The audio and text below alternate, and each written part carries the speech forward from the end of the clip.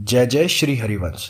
अपने जीवन को और अधिक आध्यात्मिक बनाने के लिए हमारे इस पॉडकास्ट को फॉलो कीजिए और इसे और अधिक लोगों तक पहुंचाने के लिए हमें स्पॉटिफाई पर रेटिंग दीजिए।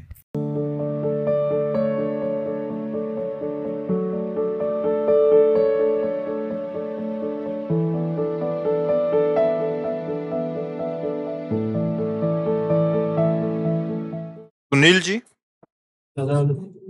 महाराज जी आपके चरणों में कोटि कोटि प्रणाम। महाराज जी, आपके सत्संग के प्रभाव व श्री जी की कृपा से 2 महीने पहले भजन प्रारंभ किया है, पर जो पहले इतने पाप कर्म हुए हैं अनजाने या जाने में, उनको सोचकर बहुत डर सताता है और रुलाता है। महाराज जी, हम क्या करें? डरने की तो इस बात की जरूरत है कि अब पुनः गलती ना हो। जो हो गया उसकी तो चिंता मत करो, प्रभु कृपालु हैं। जैसे मुकदमा हम हार जाएं, हमें फांसी की सजा हो जाए, पर राष्ट्रपति को इतना अधिकार है कि वो उस समय भी क्षमा कर सकता है। नहीं कर सकता? राष्ट्रपति का अगर हाथ हो जाए वो क्षमा कर दे, तो यद्यपि हम मुकदमा हार गए और फाइनल हो गया कि मुझे फांसी होगी, अब कोई नहीं बचा सकता, लेकिन ये राष्ट्रपति को अधिकार है कि वो क्षमा कर सकता है। ऐसे ही अनंत ब्रह्मांडों के स्वामी भगवान हैं, श्री हरि हैं। हमसे गलतियां हो गई, साबित भी हो गया कि मैं गलत हूं, पर वो कहते हैं कि सर्वधर्मान परित्यज्य माम एकम शरणम ब्रज, तो अहम त्वाम सर्व पापेभ्यो मोक्षयिष्यामि मा शुचा। मैं तुम्हें माफ कर दूंगा, क्योंकि सब ईश्वरों के भी ईश्वर प्रभु हैं। जब वो कह रहे हैं तो हमें बात मान लेनी चाहिए, हमें उनकी शरण में होना चाहिए और ये बात हृदय में बैठा लेनी चाहिए, अब लो नशानी अब ना नशे हो। आज तक जो गलती हुई हुई, आगे हम गलती नहीं होने देंगे। अगर फिर भी हो जाती है चूक से, तो फिर हम निश्चय लें कि आगे गलती फिर भी हो जाती है, फिर निश्चय लें, एक दिन हमारा निश्चय सफल हो जाएगा। पर जानबूझकर गलती करोगे तो फिर दंड मिलेगा। फिर अवश्य में भोक्तव्यम कृतम कर्म शुभाशुभम, चाहे शुभ कर्म करो या शुभ कर्म, उसका तुम्हें फल मिलेगा। शुभ का सुख स्वरूप और अशुभ का दुख रूप। और यदि भगवान की शरण में होकर नाम जप कर रहे हैं तो बड़े भाग्यशाली। अभी तो 2 ही महीना हुए हैं, 2 ही महीना हुए हैं, अगर प्राण निकल जाए तो तुम्हारी दुर्गति नहीं होगी, पक्का। नाम में बहुत बड़ी, अब देखो, हीरा पड़ा है तो उसको कोई जौहरी ही जान सकता है, सब थोड़ी जान सकते हैं। तो हमारी जो नाम के प्रति गुरुदेव की कृपा से बात समझ में आई है कि अगर तुमने एक बार भी कहा है राधा जीवन में, तुम्हारा पाप का जो हिसाब किताब है वो जब है, हम ये नहीं कहते सब नष्ट हो गया है, पर जब हिसाब होगा तो एक राधा नाम एक पलड़े में और पूरा पाप, तो दिमाग कहाँ नहीं करेगा हिसाब करने वालों का कि एक राधा नाम का फल क्या होता है। फिर उस फल की तरफ दृष्टि जाएगी तो ये सब अपने आप खत्म हो जाएगा। तो हम फिर बहुत राधा नाम क्यों लें जब एक से ही काम बन सकता है? क्योंकि आगे हमसे पाप न बने, हमारा जीवन पवित्र हो जाए। और हमें केवल पाप ही नष्ट नहीं करना, हमें भगवान के दर्शन करने हैं। अब हमको इस संसार में ना आना पड़े, हम अपने मालिक के पास रहें, कितना अच्छा रहेगा। सब कोई चाहता है ना, कोई प्यार करने वाला हो, कोई बढ़िया घर हो और कोई दुख ना हो, सब यही तो चाह रहे ना। तो श्री जी का बढ़िया महल है और प्यार करने वाले प्रिया प्रीतम है और सब लोगों के मालिक है, तो माला माल है वहां, और मरना है नहीं। चाहे जितना मीठा खाओ शुगर नहीं होगी चाहे जितना पकवान प्रसाद पाओ लीवर नहीं खराब होगा, मरना है नहीं। कितना बढ़िया आनंद है। तो निकुंज चले ना सब मिलके, राधा राधा राधा राधा। गंदे आचरण बंद करे, गंदा भोजन बंद करे, गंदे लोगों का संग बंद करे और नाम जप करे, तो प्रिया जी बड़ी कृपालु। अपने महल में देखो, ये वृंदावन है, चिदानंद है, पर अब हमारी दृष्टि ठीक नहीं तो हमको दिल्ली और वृंदावन ऐसे ही नजर आ रहा है सब। हमारी दृष्टि ठीक हो जाए तो यही दिव्य वृंदावन है। प्रिया प्रीतम इसी में विहार करते, इसी में विहरण करते हैं। तो आगे गलती ना हो, इसलिए सावधानी पूर्वक हर समय नाम जप करते रहो और डरो तो ना, डरो आगे पाप ना हो जाए इस बात से। पीछे जो हो गए उनको तो मत डरो, भगवान का भरोसा ले लिया है। अब मान लो पीछे डरने की बात है कि अगर उसी का चिंतन करोगे तो भजन कैसे होगा। अब उसी में कि ऐसा क्यों हो गया, तो वर्तमान का समय नष्ट हो रहा है ना। पीछे के तो नष्ट ही कर दिया, अब उनका चिंतन करके वर्तमान क्यों खराब करें। वर्तमान तो राधा राधा राधा, जो हो गया प्रिया जी क्षमा करें, ठाकुर जी क्षमा करें, खूब नाम जप करो, मंगल हो जाएगा। रोहित जी दिल्ली से। राधा वल्लभ श्री हरिवंश। गुरुदेव भगवान, आपके चरणों में कोटि कोटि दंडवत प्रणाम। गुरुदेव, 2 महीने पहले यूट्यूब के माध्यम से आपकी एक छोटी सी क्लिप देखने का सौभाग्य मिला। उस 30 सेकंड की क्लिप ने मेरी पूरी जिंदगी बदल दी। गुरुदेव, मेरे आपसे एक प्रश्न है। गुरुदेव, आपके सत्संग में और एकांतिक वार्तालाप में कई बार सुना है कि सुबह 4-5 बजे तक उठ जाना चाहिए, और कई रसिक संतों के भजनों में सुना है कि हमारे ठाकुर जी ठाठ से उठते हैं। तो हम उनके बच्चे 9-10 बजे तक कुछ क्षण उनका भजन सिमरन करें तो क्या वो प्रसन्न नहीं होंगे? कृपया मार्गदर्शन। मतलब आप प्रश्न ही नहीं समझ पाए। महाराज जी ये कह रहे हैं कि आप कहते हैं शास्त्रों में कहा जाता है कि 4 से 5 बजे तक उठना चाहिए साधक को, पर ठाकुर जी तो ठाठ बाट से उठते हैं, तो हम भी अगर 9-10। नींद जो है तमोगुण का लक्षण है, और प्रभु त्रिगुणातीत है। सतोगुण, रजोगुण, तमोगुण, तीनों गुणों से जब कोई परे भाव वाला होता है तब प्रभु का भजन होता है। समझ रहे हो? त्रैगुण्य विषयावेदा निस्त्रैगुण्य भवार्जुन तस्मात् शास्त्रम प्रमाणम ते कार्य। ऐसा नहीं कि तुम बोल दो तुम्हारी बात माननी हो जाएगी, शास्त्र प्रमाणित होना चाहिए। भगवान अर्जुन जी को उपदेश देते हैं, त्रैगुण्य विषयावेदा निस्त्रैगुण्य भवार्जुन। गुणातीत पुरुष ही भगवान की महिमा को जानता है। जब साधक में नींद खत्म हो जाती है, दरस बिन दूखन लागे नयन, जब से तुम बिछुरे पिए प्यारे कबहू न पायो चैन। वो रात दिन तड़पता रहता है प्रभु के लिए, प्रभु में नींद कहाँ होगी? प्रभु जब योगी जागता है तो फिर योगींद्रों मुनिंद्रों के गुरु, उनको नींद कैसे आएगी? ये हम चूंकि शयन करते हैं तब हम अपने ठाकुर को भाव से शयन कराते हैं, क्योंकि हम शयन करते हैं। ऐसे देखते देखते कल्प के कल्प व्यतीत हो जाते हैं। तो मंगला और राजभोग और श्रृंगार और शयन कब होता है? ये हमारा होता है, इसलिए हम अष्टयाम करते हैं। उनके तो कल्प के कल्प व्यतीत हो गए, एक एक लीला में मुस्कुरा करके एक दूसरे की तरफ देख रहे हैं, कल्प के कल्प व्यतीत हो गए प्रिया प्रीत। ये बड़ी प्रेम की बात है। हमको ब्रह्म मुहूर्त में उठने का शास्त्र ने आदेश किया है, उठना चाहिए। उठ करके नहा धो करके व्यायाम करके आसनों पे बैठकर भजन करो, फिर अपना व्यापार नौकरी करो, उसे भगवान को समर्पित करो, वो भी भजन। देखो, कुछ बातें ऐसी होती हैं जो संतों की मस्ती में निकलती हैं। हम क्यों भजन करें, हमारा भजन खुद राम करता है। अब ये ऊंचाई की बात समझ में आ रही तुम्हें? किस ऊंचाई में? काहू के बल भजन को काहू के आचार, ब्यास भरोसे कुंवर के सोवत पांव पसार। कितनी ऊंची स्थिति की बात कह रहे। अब ना समझ में आते तुम्हें, इतने केवल समझ में आया सोवत पांव पसार। तो ये बात नहीं समझ ली है। अब तुम्हें यही बात समझ, ठाठ बात मतलब 8-9 बजे तक सोए आराम से, संतों ने कहा है, ऐसा नहीं यार। आपके हुक्म से और श्री जी की कृपा से जी बस सब शुरू हो गया। मेरे जैसे पापी को आपने। अरे कोई पापी नहीं, हम सब प्रभु के लाडले बच्चे। गलती में खेल खेल में कहीं दूसरे के घर निकल गए तो आना तो अपने घर है ना।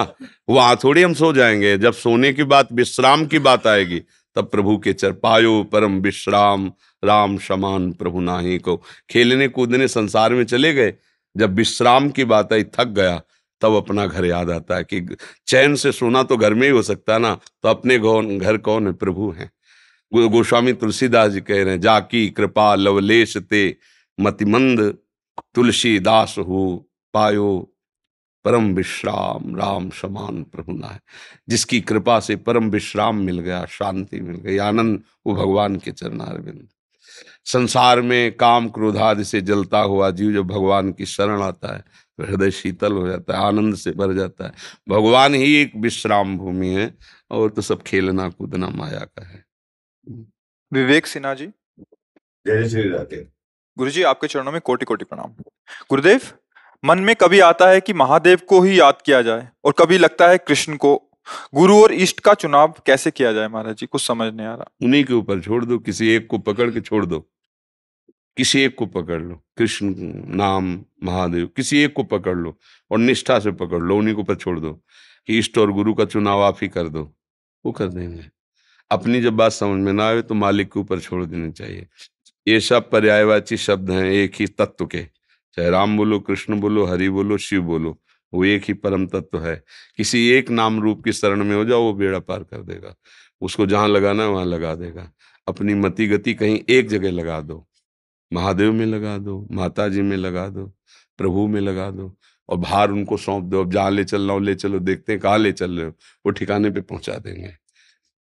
मैं आपको पिछले 1 साल से आपको यूट्यूब चैनल के माध्यम से सुन रहा हूँ महाराज जी, लेकिन मैं जहाँ पर यहाँ आपको सुन के वृंदावन धाम में आया था, लेकिन मैं जहाँ पर रह रहा हूँ वो किसी अन्य संप्रदाय से है प्रभु महाराज। तो मेरा व्यापार व्यवसाय उन्हीं के माध्यम से चल रहा है, लेकिन मैं आपसे शरणागति चाहता हूँ। अगर मैं प्रभु मेरी बात समझो। संप्रदाय का मतलब होता है रोड, सीधी बात समझो, मार्ग। मार्ग में चल के सबको एक ही यमुना जी नहानी है। किसी घाट, जुगल घाट, विश्राम घाट, कहीं भी ना हो। घाट अलग हो सकते हैं, मार्ग अलग हो सकते हैं, लेकिन गोता एक ही जगह लगाना है, वो यमुना जी एक ही है। संप्रदाय बदलने की जरूरत नहीं, गुरु बदलने की जरूरत नहीं। जो जहां हो, जो नाम मिला है, जो गुरु मिले वो भगवान ही है। शरणागति नहीं ली महाराज। हाँ, नहीं ली तो मार्ग आगे है। अगर कोई गुरु बना लिया है, बदलने की जरूरत नहीं भैया, वही गुरु है। गुरु 10-20 नहीं होते, वही परमात्मा ही सबका गुरु है। और मार्ग अलग अलग है। अब जैसे बिहारी जी जाना है, इधर से जाओगे तो परिक्रमा मार्ग से, बीच से जाओगे तो ऐसे होते बाजार होते, उधर से आओगे तो अटल्ला चुंगी, उधर से आओगे तो हाईवे, वो यमुना वाला एक्सप्रेस है ना। पर आओगे तो सब बिहारी जी ना, घूम के कहीं से भी आ जाओ। तो मेरा मार्गदर्शन करें। वो श्री जी करेंगी। हम अपनी शरण में नहीं लेते, श्री जी की शरण में देते। हम तो पोस्टमैन है, इधर की बात उधर, उधर की बात इधर। अगर वो स्वीकार करेंगी तो सब बानक बन जाएगा। हमारे कहने से थोड़ी, हमारा कोई शिष्य नहीं, हम किसी के गुरु नहीं। गुरु है लाडली जो, हम नौकर हैं। आप आए, उनकी कंठी आपको बांध दी, उनकी बात आपको बता दी और आपकी प्रार्थना उन तक पहुंचा दी। हम तो नौकर हैं, गुरु तो हमारी स्वामिनी जो हैं, महारानी जो हैं, लालजू महाराज हैं, वही गुरु हैं।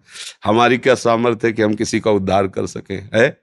हाँ, हमारे प्रभु हैं, उन्हीं के बल से गरजते रहते हैं, उन्हीं की बात बोलते रहते हैं। तो वही गुरु हैं, उन्हीं को गुरु भाव से स्वीकार करो। ये शरीर आज है, कल नहीं रहेगा, लेकिन वो थे, हैं और रहेंगे, वही गुरु हैं। नीतू जी, गुरुदेव आपके चरणों में कोटि कोटि प्रणाम। गुरुदेव, मेरी माताजी सरदार हैं और पिताजी हिंदू।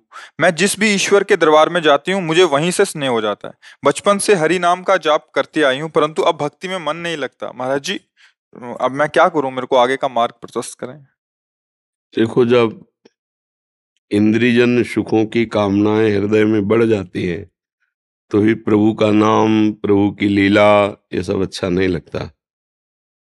जिसकी कामनाएं इंद्रियजन्य भोगों में सुख बुद्धि से लग गई, वो भगवान से विमुख हो जाता है।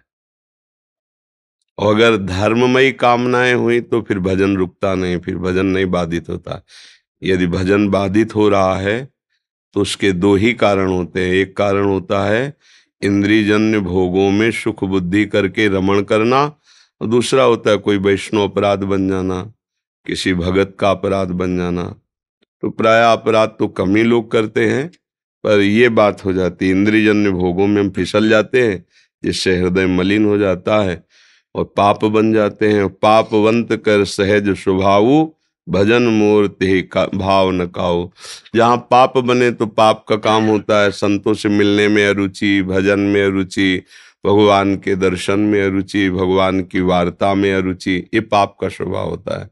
इसलिए जबरदस्ती नाम जप करो, और जो इंद्रियजन्य भोगों की लालसाएं हैं उनमें झूठा भाव देखो कि अभी तक सब भोग ही रहे हैं, यदि सुख होता तो सुखी हो जाते। इसका मतलब सुख तो भगवान में है, भोगों में सुख का केवल भ्रम है। अगर हम ऐसे भाव से विचार पूर्वक चलेंगे तो हमसे पाप नहीं बनेंगे, पाप नहीं बनेंगे तो भजन बनेगा, भजन बनेगा तो आनंद होगा। और सबके माता पिता भगवान ही हैं, वही सब रूपों में हैं। ये न देखे कि हिंदू माता पिता कि सिख माता पिता, ऐसा कोई भी माता पिता हो, भगवान ही सबके माता पिता है। किसी की ताकत नहीं है कि कोई अंगुली भी बना सके, तो शरीर कौन बना सकता है? वही भगवान ही सबके माता है, भगवान ही सबके पिता है। निमित्त बना देते हैं कि हमारे 2 लड़के, हमारे 2 लड़कियां, पर बनाया उसने नहीं है, बनाया भगवान ने है। और जब चाहेगा तब वो ले लेगा, तुम्हारे रोने धोने से कोई मतलब नहीं। और अगर तुम ईमानदारी से भगवान का मानोगे तो आनंदित रहोगे, अपना मानोगे तो दुखी रहोगे। भगवान की वस्तु को भगवान का मानने से कृपा प्राप्त होती है, और भगवान की वस्तु को अपना मानोगे तो फिर दुख मिलता है। देखो ना, शरीर को अपना मान लिया, परिवार को अपना मान लिया, संपत्ति को अपना मान लिया तो दुख ही भोग रहे हैं। अगर ये तो दियम वस्तु गोविंदम तुभ्यमेव समर्पये, हे भगवान आपकी वस्तु आपको समर्पित है, तो आपको आनंद प्राप्त होने लगेगा, उसी में आनंद प्राप्त होने लगेगा, उसी में दुख प्राप्त होगा। बस आपकी सोच, आपका विचार, आपका चिंतन कैसा है, उसी का परिणाम है। आशुतोष जी जयपुर से। महाराज जी आपके चरणों में कोटि कोटि प्रणाम। महाराज जी, मन में द्वंद्व रहता है, अज्ञानतावश व विकारवश मन स्थिर नहीं रहता। 15-20 दिन नाम जप में लगता है, फिर विक्षेप आ जाता है। मैं पिछले 4 महीने से यूट्यूब के माध्यम से आपको सुन रहा हूँ, मन को शांति मिलती है। मैं पूर्ण रूप से नाम जप में लीन होना चाहता हूँ, अतः मेरा मार्गदर्शन करें। भोजन सुधारो, संग सुधारो, गलत लोगों का संग, गलत दृश्य देखना, गलत चिंतन करना। आहार अगर शुद्ध है तो बुद्धि शुद्ध होती है, आहार अशुद्ध है तो बुद्धि अशुद्ध होती है। जैसा हम संग करते हैं वैसा हमारा चिंतन बनता है। और जैसे हमें धन का जब लोभ जग जाता है तो फिर हम ये नहीं देखते कि हमें करना क्या पड़ेगा, नहीं, और ये नहीं देखते कि कितने समय तक करना पड़ेगा। अगर हमें 12 घंटा करना पड़े और अधिक पैसा मिल रहा है तो हम उस पर लगन लगाते हैं, भूखे प्यासे रहकर। अगर नाम के प्रति लोभ जग जाए, जैसे रुपए के प्रति जगता है, तो फिर नाम जब अधिक से अधिक होने लगेगा। अभी नाम तो एक भार सा लगता है और महत्व बुद्धि भोगों में है, इसलिए नाम में रुचि नहीं हो पा रही। और दूसरा कि बहुत जन्मों से हमसे गलतियां होती रही, तो उन गलतियों के कारण हमारा अंतःकरण अपवित्र है। जब हम नाम जप करते हैं तो पापों का वो नाश करता है, बहुत इकट्ठा है। तो जैसे जैसे हमारे पाप नष्ट होते वैसे वैसे नाम मीठा लगने लगता है और नाम से प्यार होने लगता है। जिससे हमारा प्यार होता है उसी की बार बार याद आती है। पापवंत कर सहज स्वभाव, भजन मूर्ति भाव न काओ। अगर हमारा हृदय मलिन रहेगा तो भजन में रुचि नहीं होगी। तो नए पाप तो करना नहीं है, पुराने पापों के नष्ट होने का इंतजार करना है नाम जप करते हुए। राधा राधा राधा राधा। मन अच्छा नहीं करेगा, मनुष्य में जलाएगा, गंदी बातें सोचवाएगा, उदासीनता। हाँ हाँ, कई बार सत्संग में वर्णन किया है ये भी, पर उसमें आपको घबराना नहीं है, उत्साह पूर्वक चलो। कुछ मार्ग अंधेरे का है, क्योंकि जब तक पाप नष्ट नहीं होते तब तक कुछ दिव्यता अनुभव में नहीं आती। दिव्यता अनुभव तो लगता है इतना जप रहा हूं फिर भी जल रहा हूं, फिर परेशान, और कहीं माया ने बाहरी प्रतिकूलता दे दी तो और विश्वास कमजोर हो जाता है कि यार भजन कर रहा हूं फिर भी हानि हो रही, फिर भी हमको विपत्ति आ रही। पर इससे जो लड़ गया फिर वो जीत जाता है। हारिए मत, नाम जप और बढ़ाइए, भोजन शुद्ध पाइए। गंदे दृश्य, गंदे क्रियाएं, गंदे लोगों का संग अगर आप त्याग देंगे तो धीरे धीरे नाम आपको बलवान बना देगा। जैसे डॉक्टर कहता है ना, तुम खाते रहो दवा, थोड़ा समय ज्यादा लगेगा, अभी अनुभव में नहीं आएगा, पर आपका रोग दवा खाते खाते एक दिन नष्ट हो जाएगा। तो हम विश्वास करके बहुत समय तक दवा लेते रहते हैं। ऐसे ही नाम पर विश्वास करो, धैर्यपूर्वक चलो, परहेज रखते रहो जो भी बताया, तो आप देखोगे धीरे धीरे धीरे नाम भगवान कृपा कर देते हैं। फिर एक समय ऐसा आता है जपना नहीं होता, चलता है, चल रहा है। जो गुरु मंत्र है, गुरु नाम है, कभी एकदम रोना आता है, कभी एकदम प्रभु की झांकी आती है, उनकी करुणा देख निहाल हो जाता। मतलब ये बातें कहने से उपहास होता है, जीवन सार्थक हो जाता है। कई बार सत्संग में कहा है कि यदि हमको, तो फिर हम सबसे कह देते कि भाई लगे तो है, जीवन हो गया पूरा, कुछ हाथ नहीं लगा भैया, अब आप देख लो जैसा हो। हम भगवान का भी पक्ष नहीं लेते कि हम बाबा जी हैं, भगवान के हैं तो उनका पक्ष ले रहे हैं, लेकिन आप उससे सच्ची बात कह रहे हैं कि जहां कहीं जलन हुई वो मेरी कमी हुई है। तो क्या उनकी कृपा में, उनके दुलार में पग पग पर विश्वास जमाया, पग पग पर। बड़ी मंजिल है, घबराओ मत, खूब अच्छे से नाम जप करो, अच्छे से रहो। और कुछ जब सब बिगड़ा नजर आवे तो भगवान की कृपा की तरफ देखो कि हरि आपका नाम पतित पावन है। क्या मुझ जैसे पतितों पर आपकी कृपा नहीं होगी? क्या आपका प्यार दुलार हम नहीं प्राप्त कर पाएंगे। हैं तो आपके ही बच्चे, दुष्ट सही पर हैं आपके। उनसे प्रार्थना करो, प्रार्थना से भगवान का अवतार हो गया। जय जय सुरनायक जन सुखदायक प्रणत पाल भग, ये प्रार्थना ही तो है। सबने मिलकर प्रार्थना की भगवान का। तो कभी कभी अपने भगवान से बात भी करनी चाहिए एकांत में उनकी, प्रभु मैं क्या कर सकता हूँ, जितना आपने पावर दिया उतना ही हम संभाल पा रहे, नाथ आप संभाल लो।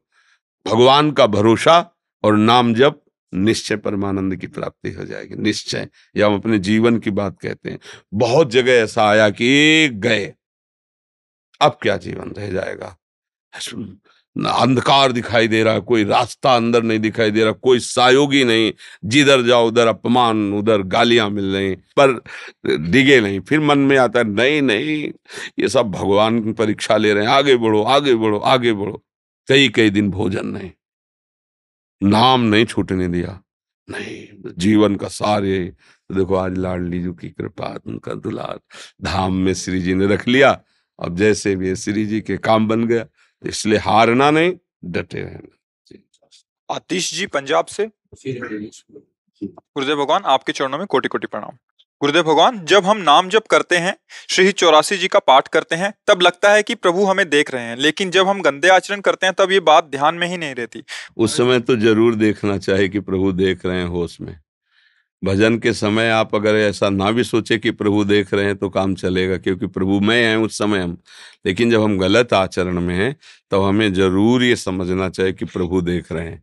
अगर ये बात हम वहाँ देख पाए कि प्रभु देख रहे हैं तो हम सुधर जाएंगे, जल्दी सुधर जाएंगे। जैसे हमारी आंखों के सामने आप कोई गंदा कृत्य नहीं कर सकते, और आप अगर गुरुनिष्ठ हो, वही बात है कि अखंड मंडलाकारम व्याप्तमेन चराचरम, गुरुदेव तो चर अचर सब जगह व्याप्त। अर्थात मैं गुरुदेव की दृष्टि में हर समय हूँ, तो मैं पाप कैसे कर सकता हूँ, क्योंकि गुरुदेव देख रहे हैं, भगवान देख रहे हैं।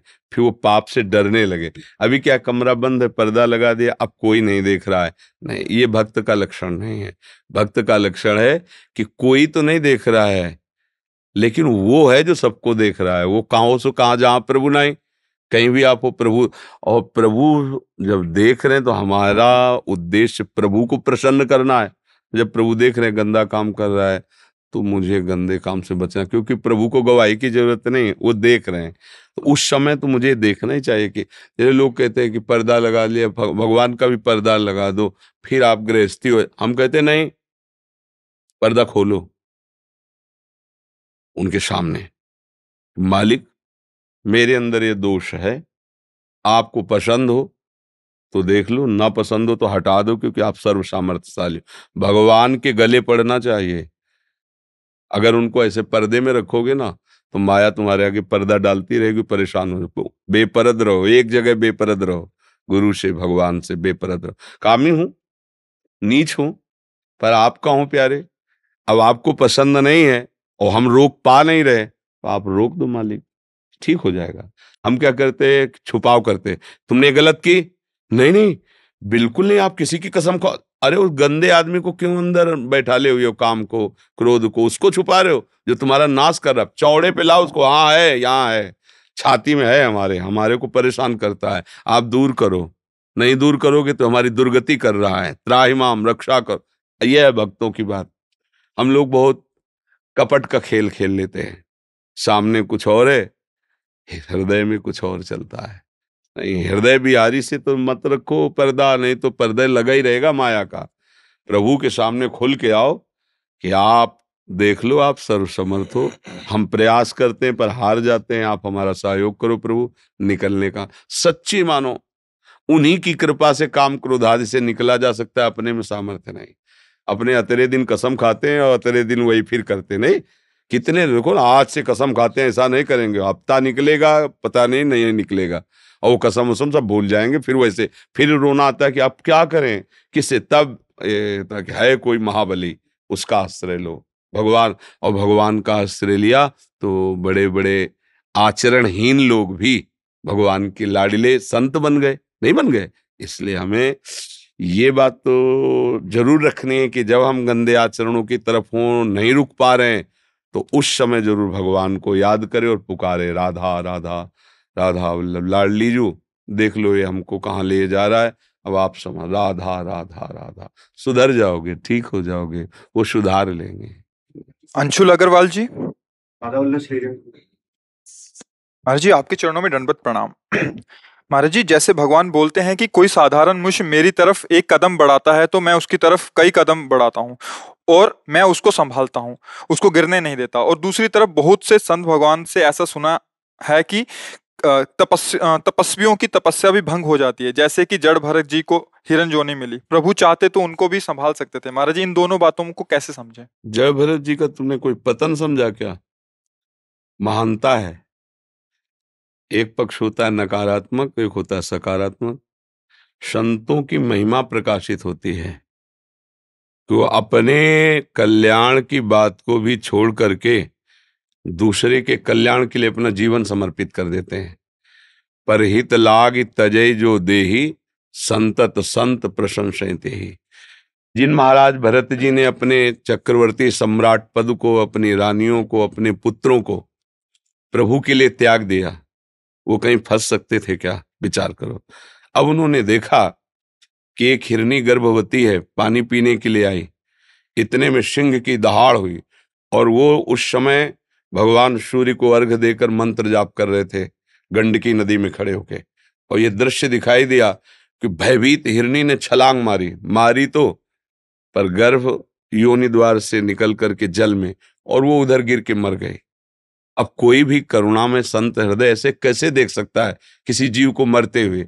दौड़ करके उन्होंने गोद में अब नवजात हिरन का बच्चा, उसको अपनी कुटिया में लाए, दुलार किया, उसका पोषण करने लगे, हरी हरी घास लाना, खवाना, पिलाना।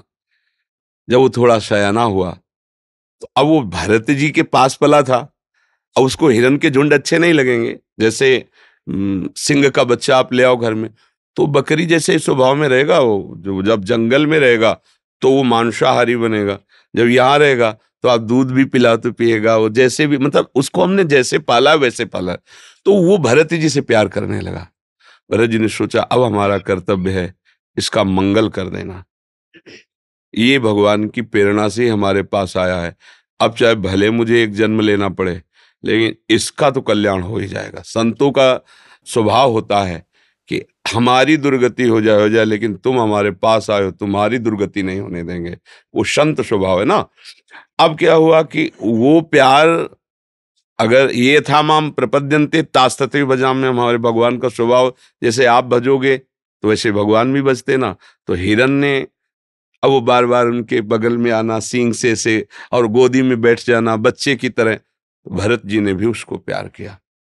अब अंतिम समय भरत जी का चिंतन हिरन पे पहुंचा कि अब मेरा तो शरीर छूट रहा है, इसका क्या होगा? अब उनका हिरन का शरीर मिला तो क्या हुआ? गंडकी नदी में खड़े होकर के वही मंत्र, वही भजन, और अगला जन्म ब्रह्मबोध संपन्न महापुरुष, जीवन मुक्त महापुरुष। कोई साधना नहीं करनी पड़ी। और उस जीवन मुक्त महापुरुष में भी वही हिरन रहुगण राजा बना और उसी को पालकी में बैठाल के उपदेश किए और उसको परब्रह्म की प्राप्ति कराई। आप 3 जन्म लिए, लेकिन उसको दूसरे जन्म में ही भगवत तत्व में स्थित कर दिया, भगवत प्राप्ति करा दी। दुर्गति कहाँ हुई बच्चा?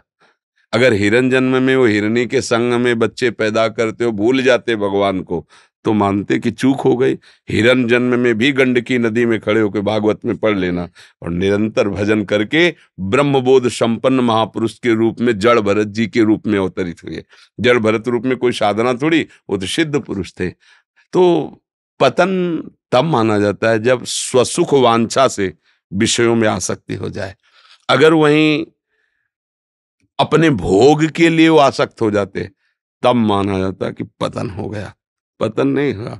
दूसरे के कल्याण के लिए संत का स्वभाव यही होता है, उसका मंगल हो, भले मेरा मंगल हो जाए, उसका मंगल। अगर अपने मंगल की बात तो खास बात नहीं है।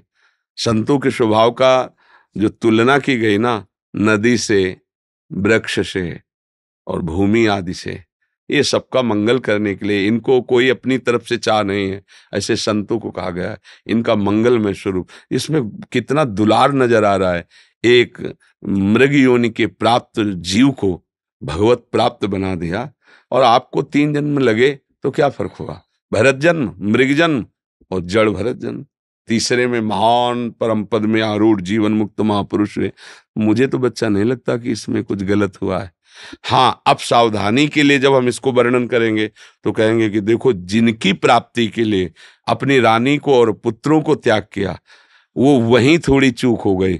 थोड़ा हिरन का बच्चा सयाना होता, भगवान के सारे छोड़ देते। जैसे पूरे हिरन है, विश्व में बहुत से हिरन है, भगवान सबको पालन पोषण, ऐसे अब हमारा उद्देश्य जैसे परिवार को छोड़ दिया भगवान के लिए, ऐसे उसका छोड़ के भजन तब हम उसको सावधानी के रूप में वर्णन करते हैं। अगर हम मंडन के रूप में वर्णन करें तो बड़ी ही कृपा की उन्होंने, एक जीव पर कल्याण की दृष्टि डाली, तो मुझे चाहे विलंब हो जाए इसको भगवत प्राप्ति करा के। ये तो संतों का स्वभाव होता है। समझ में आया ना जी?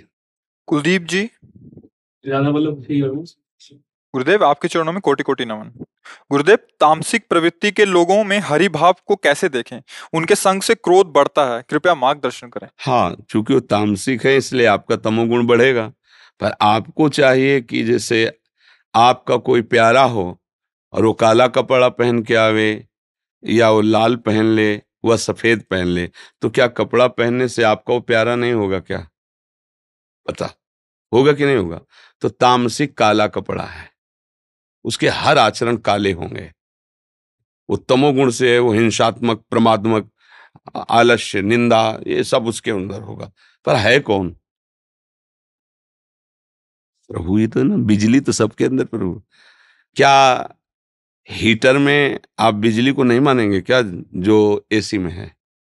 कितना सुंदर शीतल वायुमंडल कर रही, और हीटर आग पैदा करता है। मुझे श्रद्धा नहीं हीटर पे। गर्मी में गर्मी पैदा, बिजली नहीं है ऐसा नहीं कह सकते। बिजली है, पर यंत्र के प्रभाव से वो गर्म वायु दे रहे हैं, और ये यंत्र के प्रभाव से शीतल वायु दे रहे हैं। तो बिजली तो एक रस है, यंत्रों के प्रभाव से परिवर्तन नजर आ रहा है, नहीं आ रहा है? गड़ासे में काटती जा रही है, और रसोई में मशीनें फिट हैं तो हमारे लिए भोजन तैयार करके दे रही है, पानी पिला रही है, नीचे से बिजली तो पानी निकाल रहे। मतलब बिजली निर्दोष है, वो एक पावर है, वो सब में फैली हुई है। यंत्रों के कारण उसका अलग अलग रूप हमें दिखाई दे रहा है। ऐसे ही सतोगुण, रजोगुण, तमोगुण बुद्धि में प्रभावित करके मनुष्य के आचरण अलग अलग दिखाई दे रहे हैं, लेकिन इनमें पावर एक ही है। तो भक्त पावर देखता है, कारण देखता है, क्रिया नहीं। अज्ञानी क्रिया देखता है, भक्त कारण देखता है। और सबका कारण एकमात्र भगवान है। ये जीवित क्यों, इसका कारण क्या है? भगवान। ये हाहाकार क्यों मचाए हुए, इसका कारण क्या है? भगवान। नहीं तो एक सेकंड में दिल की धड़कन रुक गई, चाहे जितना बहादुर फैल के गिर जाएगा, नहीं गिर जाएगा। उसका कारण क्या है? भगवान। तो भगवान बुरा करवा रहे हैं क्या? उसके स्वरूप में, स्वभाव में बुराई बैठ गई है। अब पावर भगवान का, वो बुराई की तरफ प्रयोग कर रहा है, कोई अच्छाई की तरफ प्रयोग कर रहा है, कोई बीच में बुराई अच्छाई दोनों लेके प्रयोग कर रहा है। वो पावर है, पावर निर्विकार है। अब उसको कहाँ लगाते हो, ये खास बात है। वही पावर भगवान है, वही ईश्वर है। अब ये समझने लगोगे तो बुराइयां हटने लगेंगी, अपनी बुराइयां हट जाएंगी, दूसरे की बुराई का महत्व तो नहीं रह जाएगा कि बेचारा क्या करे, गुणों से भी। अब जैसे शराबी है, वो गाली बक रहा है आपके सामने, तो आप क्या करोगे? मारोगे थोड़ी। अगर बुद्धिमान हो तो उसको संभालोगे। हाँ भैया ठीक है, तू बैठ जा, पहले बैठ जा। बैठने के साथ मुंह भरा गिर रहा हो, तुम पकड़ के उसे बैठा लो। कोई कहेगा तुम्हें गाली दे रहा है, तुम्हें अपमानित, तुम कहो यार पागल हो, देखो नशे में है ना।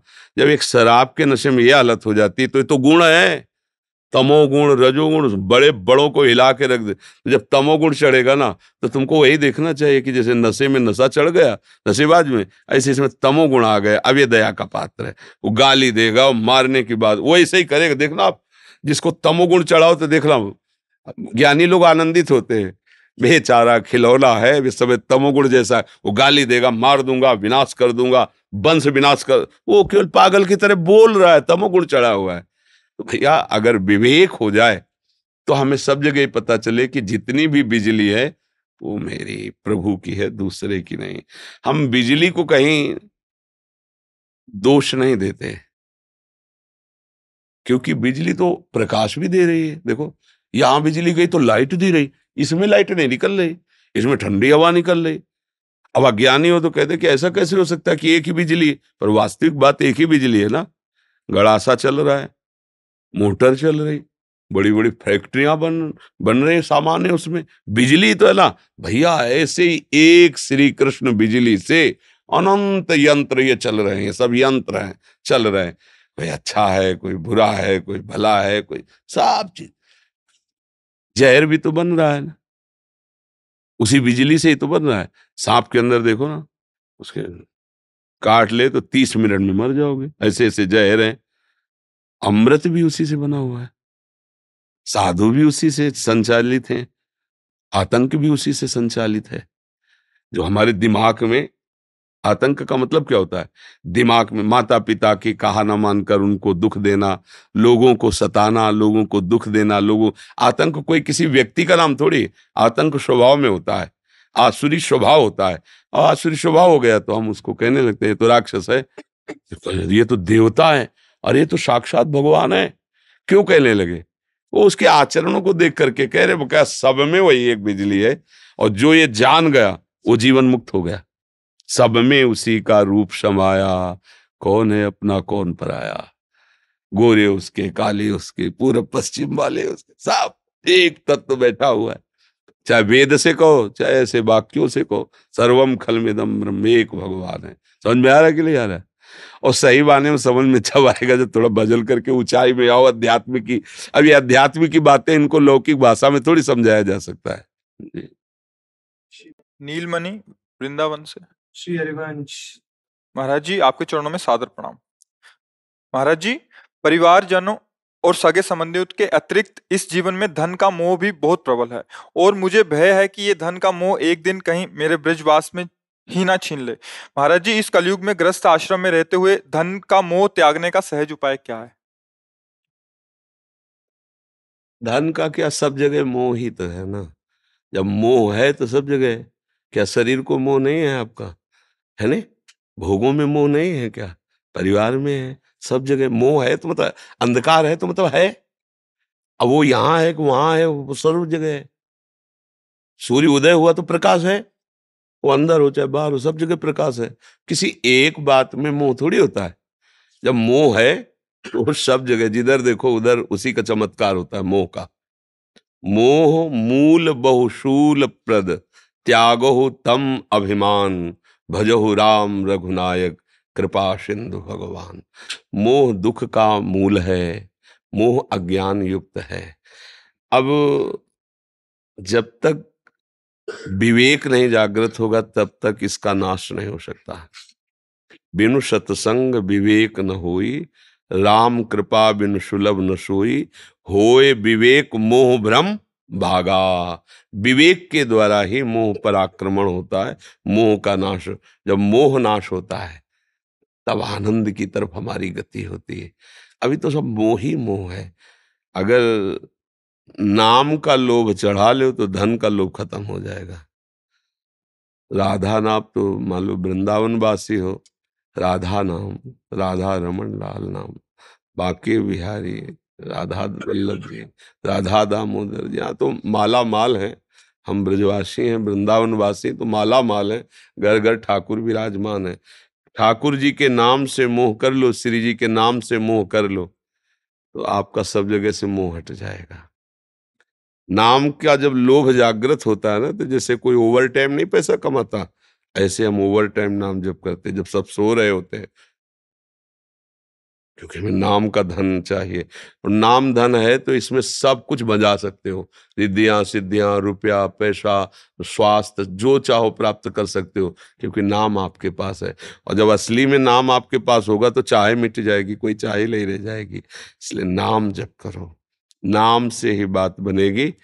अब कलयुग है, इसमें अन्य साधनाएं तो बहुत कठिन है। अब योग की, अष्टांग योग की साधना, तपस्या, कृच्छ व्रत, चंद्रायण व्रत, ये तो जानते नहीं होगे किसे कहते हैं। बड़ी सब कठिन बातें हैं।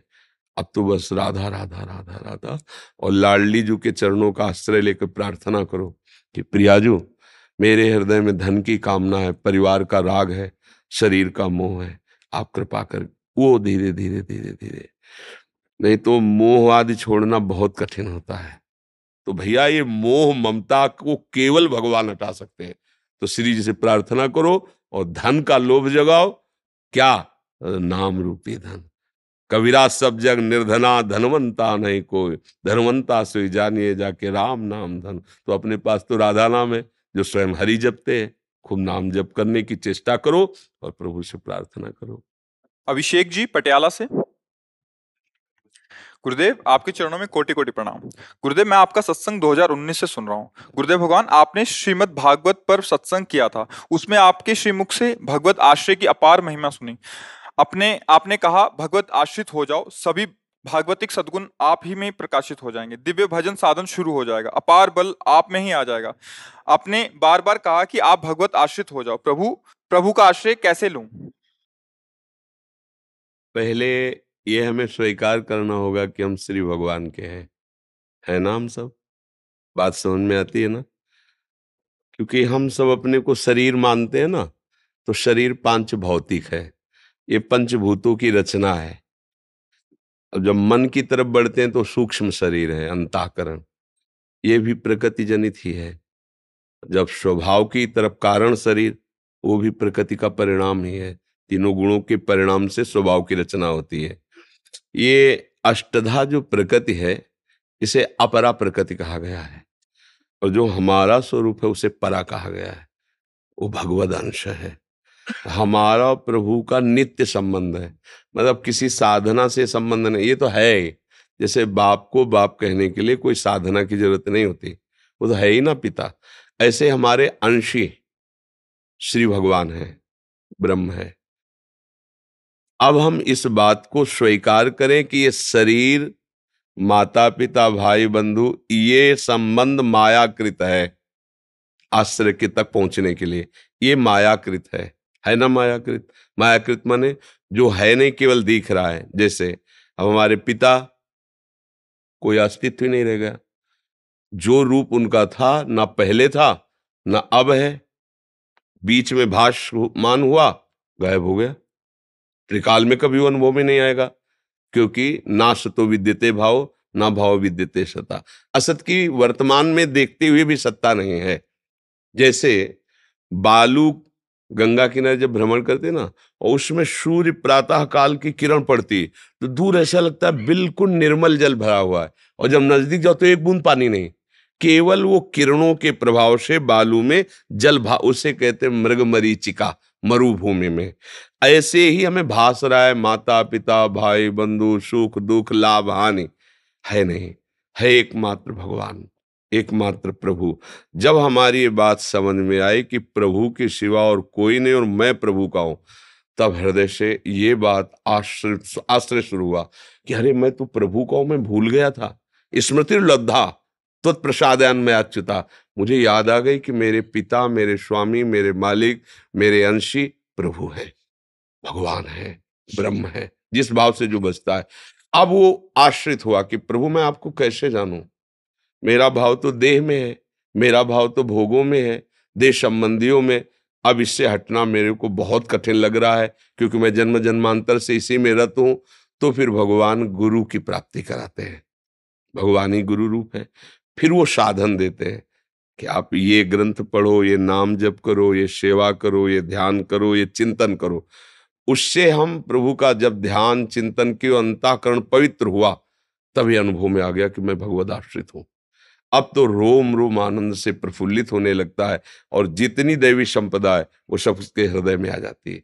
ये आसुरी संपदा जब तक अहंकार रहता है तब तक बनी। आसुरी माने राक्षसी, ये सब राक्षसी संपदा का ही प्रभाव है। मदिरा पीना, मांस खाना, बेविचार करना, हिंसा करना, द्वेष रखना, क्रोध करना, ये सब आसुरी भाव है। ये तब तक रहता है जब तक अहंकार रहता है, और जब तक अहंकार रहता है तब तक भगवद आश्रय होता नहीं, क्योंकि अहंकार के आश्रित या तो भगवद आश्रित। तो अहंकार का नाश गुरु वचनों से प्राप्त हुई उपासना को जब बहुत काल किया जाता है तो अहंकार समर्पित हो जाता है। जैसे ज्ञानी जनों का अहंकार विशुद्ध ब्रह्म रूप में शिवोहम अहम ब्रह्मास्मि, इसमें से, और भक्त का दासोहम, मैं प्रभु का दास हूं, प्रभु हमारे हैं। तो नाम जप, ग्रंथों का अवलोकन, स्वाध्याय और संत समागम, और किसी की भी भगवत भाव से सेवा, ये भगवत आश्रय पुष्ट कर देती है। समझ रहे हो ना? और हम प्रभु के हैं, पहली ये बात स्वीकार हो। जब प्रभु के सिवा हमारा कोई नहीं, ये सिद्ध कर दोगे तो आपके हृदय में देवी संपदा आ जाएगी। प्रभु के हम हैं ये तो आज मान लिया, लेकिन इसका अनुभव तब होगा जब दूसरों न कोई। जैसे मेरे तो गिरधर गोपाल, ये बात तो सब कोई बोल लेगा, लेकिन दूसरों न कोई इसे सिद्ध करके दिखाओ। दूसरों न कोई, गिरधर गोपाल के सिवा मेरा कोई नहीं। ये तुम्हारी परीक्षा होगी, जब तुम इसमें पास हो जाओगे तब तुम्हारे अंदर सारे भागवतिक सद्गुण आ जाएंगे। समझ रहे हो ना? दूसरों न कोई, शरीर भी नहीं, मेरा मन भी नहीं, व्यवहार नहीं, ये तो बहुत दूरी की बात। प्रभु के सिवा मेरा कोई नहीं। जैसे प्रहलाद जी ने सिद्ध करके दिखा दिया, ध्रुव जी ने सिद्ध करके दिखा दिया, और जितने भी संत भगवान इस मार्ग में चलते हैं सिद्ध करके दिखा देते हैं। लोग उनको गालियां देते हैं, पीड़ा पहुंचाते हैं, भूख प्यास सर्दी गर्मी काम क्रोध लोभ सब वो सहते हैं, बस दूसरों न कोई। ये सिद्ध करके दिखा दिया, वो भगवान के स्वरूप हो गए। नहीं कहा जाता वो संत तो क्या, वो तो साक्षात भगवान है, ऐसा बोला जाता है ना, क्योंकि वास्तविक वो भगवान ही है। लीला पुरुषोत्तम अपने स्वरूप को छुपा करके खेल रहे थे, अब अपने स्वरूप में आ गए, भगवान का स्वरूप हो गया। सब जगह एक ही भगवान है, आश्रित को ऐसा ज्ञान हो जाता है। नहीं तो इसलिए नाम जप करो, खूब नाम जप करो, सत्संग सुनो, अच्छे आचरण करो, और बार बार भगवान से प्रार्थना करते रहो कि मेरी सामर्थ्य नहीं कि मैं इस माया पर विजय प्राप्त कर लूं, हे नाथ आप ही। तो ये आश्रय दृढ़ हो रहा है। ये जिस समय सिद्ध हो जाएगा उस समय फिर आपकी दिव्यता जागृत हो जाएगी, कोई परास्त नहीं कर सकता। पर इसके लिए आगे बढ़ो, बच्चा हो ऐसा भाव आया, ये तो बड़ी कृपा है आपके अंदर, ठाकुर जी की बहुत कृपा है। जो आप इस विषय अध्यात्म विषय एक प्रश्न कर रहे हैं, इससे कथन और श्रवण करने वाले दोनों पावन हो जाते हैं। भगवत संबंधी प्रश्नकर्ता और भगवत संबंधी उत्तर देने वाला दोनों भगवान के लाडिले होते हैं, जो परस्पर बोधयंता, केवल भगवान की ही चर्चा होती है। महाराज जी, जैसे द्रौपदी और गजेंद्र ने भगवान गोविंद का आश्रय लिया था, क्या वो आश्रय हम इस समय ले सकते हैं? हाँ, उससे भी जोर का आश्रय, इसी समय? उससे जोर का आश्रय, पर इतनी बड़ी तुम्हारी बुद्धि में सामर्थ्य नहीं कि तुम काट सको, इसलिए समय लगता है। इतने बड़े महान भागवतों ने भी ये देखो चूक कर दी। पहले पतियों का आश्रय, फिर सभा का आश्रय, फिर भुजाओं का आश्रय, फिर दांत का आश्रय। तब उनको जब पता चला कि अब तो कोई नहीं, तब भगवद आश्रय हो गया। समझ पा रहे ना? गजेंद्र खूब बल लगाया, हाथी हाथिनियां एक दूसरे के सहयोग हजारों वर्ष तक लड़ता रहा। जब देखा कि अब तो डूब ही जाएंगे, तो आश्रय हो गया भगवान का, हे हरि। अभी अभी करो तो अभी बिगड़ी जन्म अनेक की, अब ही सुधर याद। तो इतनी बुद्धि में दम नहीं रह गई, मलिन है ना, अध्यात्म बल नहीं है। इसलिए नाम जप करो, वाणी गायन करो, संतों के वचन सुनो, संतों की सेवा भावना, जगत में किसी की भी भगवत भावना से सेवा करो, तो जब असली आश्रय आ जाएगा उसी दिन चमत्कार प्रकट हो जाएगा जीवन में। समझ पा रहे हो? महाराज जी, मैं मुंह से तो बोलता हूँ कि हे गोविंद मैं आपकी शरण में, लेकिन हृदय से नहीं निकलती है बात। तो हम कह क्या रहे, करो तब हृदय से आ जाएगा। नाम जप करो, बार बार प्रभु से प्रार्थना करो। गुरु का वर्णन भी किया है, गुरु अभी नहीं वर्णन। किसी भी संत की बात मान लेना ही गुरुवाणी है। सब संतों में गुरुदेव विराजमान है। कोई संत तुम्हें सतमार्ग की बात बता रहा है, वो गुरुदेव ही बता रहे हैं। बात पकड़ लो, बात माने तो शिष्य, बात ना माने तो कंठी तिलक और माला पहनने के बाद भी वो शिष्य नहीं। नहीं, ये कोई लौकिक व्यवहार थोड़ी है कि जैसे 16 संस्कार होते हैं ऐसे एक संस्कार गुरु का होगा, ऐसा नहीं। बात माने, माने तो चेला, नहीं तो फिर किस बात का शिष्य।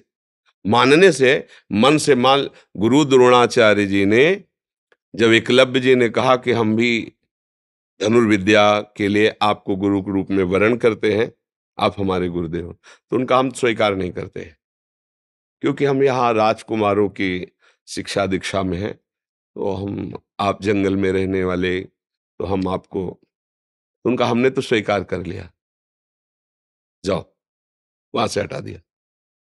वो आए और जैसा गुरु जी को भाव में देखा रूप, वैसे ही माटी की मूर्ति बनाई और रोज साष्टांग प्रणाम करके धनुष पर प्रत्यंचा चढ़ाकर इतना बड़ा धनुर्धर बना कि प्रगट में द्रोणाचार्य जी जो सिखाते थे उससे भी अधिक हस्तलाघव एकलव्य का था। कुत्ते ने भूखा, भूखते ही बाणों से पूरा मुंह भर दिया और घायल नहीं हुआ। कितना बड़ा हस्तलाघव कि केवल पैक कर दिया मुंह, लेकिन घायल नहीं हुआ, मरा नहीं। अर्जुन नजदीक गए, उनका वाह, ऐसा धनुर्धर तो विश्व में नहीं होगा। जब देखा तो एकलव्य जी कहा कि आज तक मैंने ऐसा हस्त लाघव नहीं देखा, इतनी तीव्रता, इतने जोर से प्रहार और लक्ष्य को भेद देना, पूरा मुंह भर गया और उसको कष्ट नहीं। अब किसके शिष्य हो? तो उनका आचार्य प्रवर श्री द्रोणाचार्य जी, ऐसा कैसे हो सकता है? उन्होंने तो मुझे आशीर्वाद दिया, धनुर्विद्या में विश्व में एक, अद्वितीय अर्जुन। तुम कैसे, कब कब कहाँ? तो लेवा गए अपने आश्रम में, दिखाया मेरा उच्च चौकी पे द्रोणाचार्य जी की मिट्टी की छवि बनाए हुए। द्रोणाचार्य जी ने फिर अपनी बात सत्य करने के लिए अंगूठा मांग लिया था। ये गुरु निष्ठा गुरु से नहीं, अपने से होती है।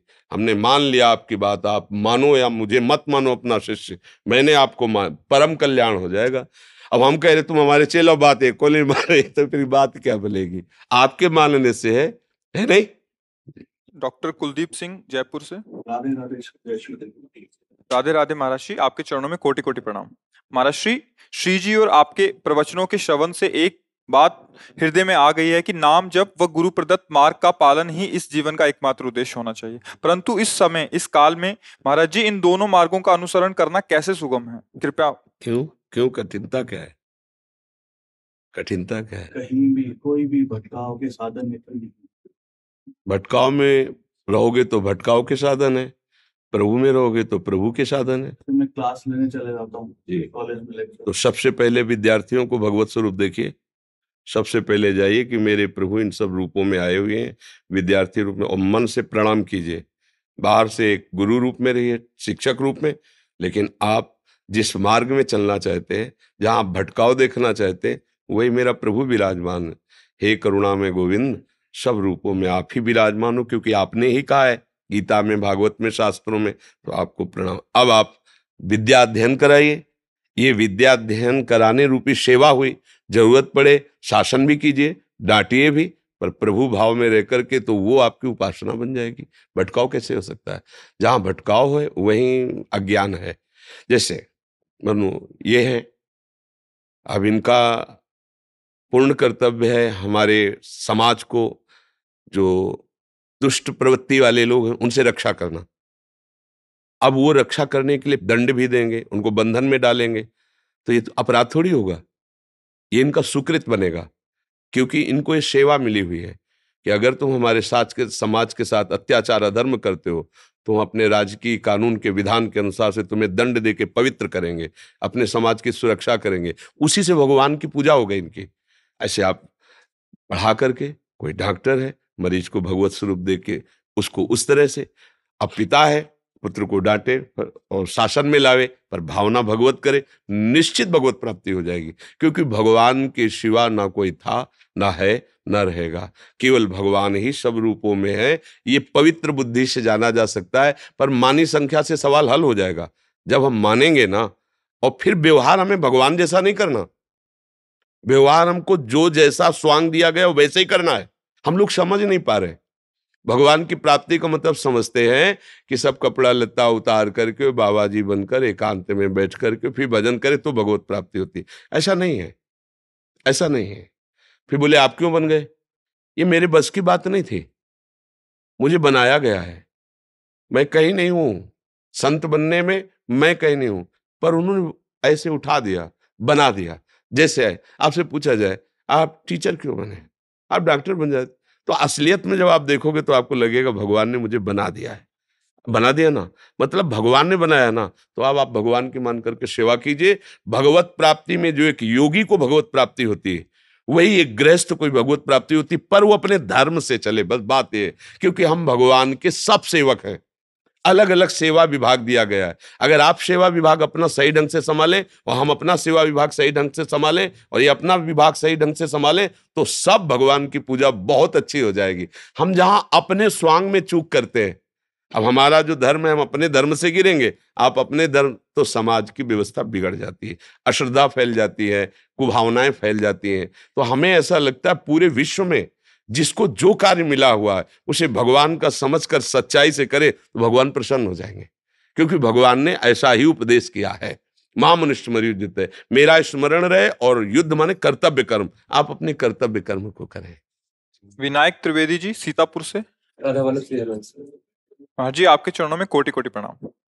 गुरुदेव, हम सभी देवी देवताओं में आस्था रखते हैं, सुबह शाम पूजा भी करते हैं, महाराज जी यथासंभव समय मिलने पर नाम जप भी करते हैं, लेकिन पता नहीं क्यों गुरुदेव अंदर से ऐसा महसूस होता है कि जैसे कोई कमी रह गई हो। गुरुदेव, इसमें संतुष्टि नहीं मिल पा रही। गुरुदेव, क्या आगे का मार्ग हमारा प्रशस्त करें कि पहली बात, जिसे तुम गलत जानते हो उसे करना बंद कर दो।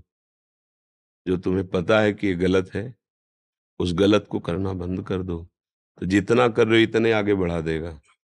थोड़ा सा भी सत क्रिया बहुत पावरफुल होती है, पर जब हम असत क्रियाएं करते हैं तो वो केवल असत परमाणुओं के लड़ने में खत्म हो जाती है।